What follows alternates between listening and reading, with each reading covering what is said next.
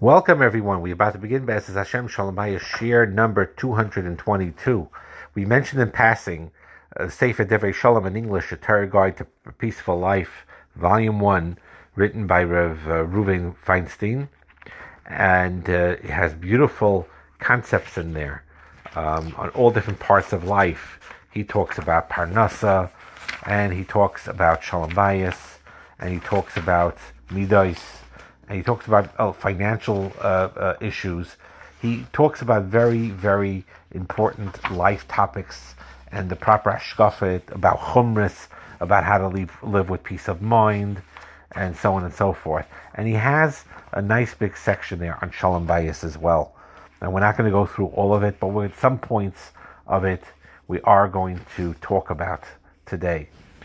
And he goes through very important Yesodais. He talks about the husband's obligations and responsibilities in marriage, in the Ksuba, Ano Eflach, that I'm going to work, I'm going to take care of my wife, giving her food, giving her clothing, and to supply her with shelter. Then he talks about Bizman Hazeh, when the wife is maskim to work part-time or full-time to help him learn and go to Kailul and so on and so forth. But when it comes to a point where she can't do this anymore, and she needs to work and needs to be taken care of, then you have a chiyuv to do so. Talks about the wife's responsibilities, and kol kvuda bas hamelech pnima, the tznius that's required. Talks about the stresses on marriage in our contemporary times, in our societies, the fact that very often we're forced to live with a double income where we need both their salaries in order to just simply make ends meet, and how to go about that, and how that's not a stira, it's a tznius. If you go out, if the wife goes out to work, but she goes to the right environment with the right mindset.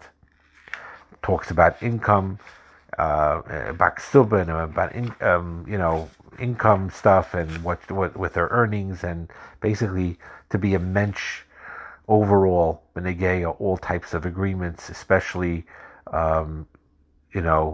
things that are very important to their actual lives together. It talks about when couples are out of sync in frumkeit with one another, how to connect when there's a disparity that way, and to recognize, by the way, when you had a level of frumkeit at the point that you're married, at that time of the marriage, each one had a certain level of commitment and observance.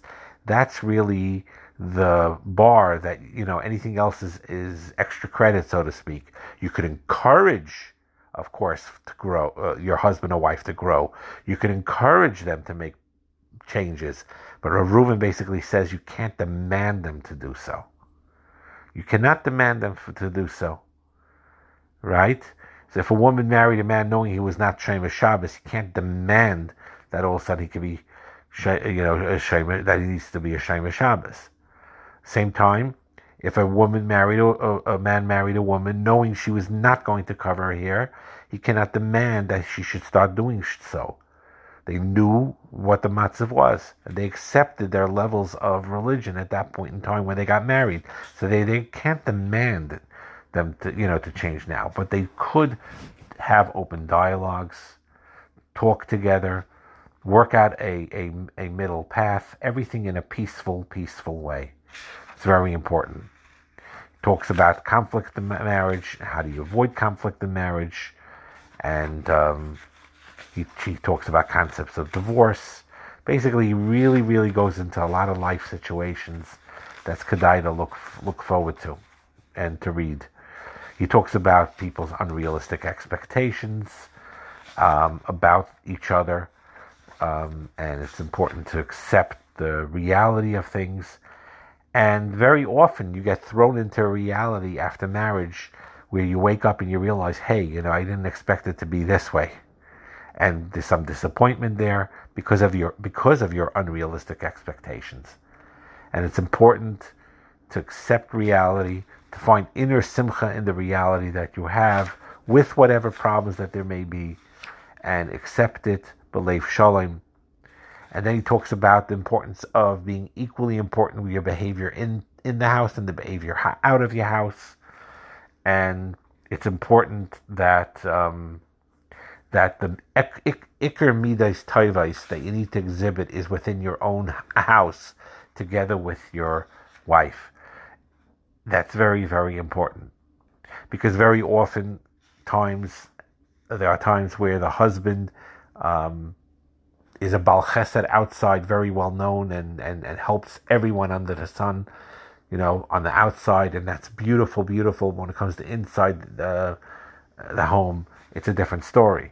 So it's very important to create this warm environment in the home environment. And he talks about financial stresses and how to handle it, and to learn how to live within your means while you're under financial stress. Talks about resolving conflicts, and when you can't resolve conflicts, what do? Sometimes you have to accept things the way they are, and sometimes you could adjust, and so forth, so on and so forth. He talks about how to, on being Pesach stress, believe it or not, the chumras in Pesach, and how that could cause added stress, and you have to be careful not to use Pesach with all its cleaning and inyanim to create more issues in Shalom Bayis, Chas v'Shalom. Talks about being accepted by your spouse's family and how to go about doing that. Talks about the shidduch system. Then he talks about, which is so true, that there's no such thing as a platonic relationship between a boy and a girl. Because the bottom line is, it's always a sexual event. That's why there's a Issa Yichud. Now, that doesn't mean your head's in the sewer when you say that. What it means is that in every connection that you have, male, female, there's always runs that possibility of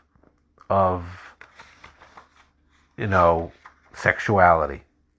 And that's why you have these shmiras, and that's why you have to be careful. That's why there's an Isser Yichud. That's why when you need to interact with the opposite gender at work or in other situations, you have to really be very careful and very focused. And then he talks about society's views towards divorce, and how Chazal recommends people to marry young. The truth is, it depends on each situation.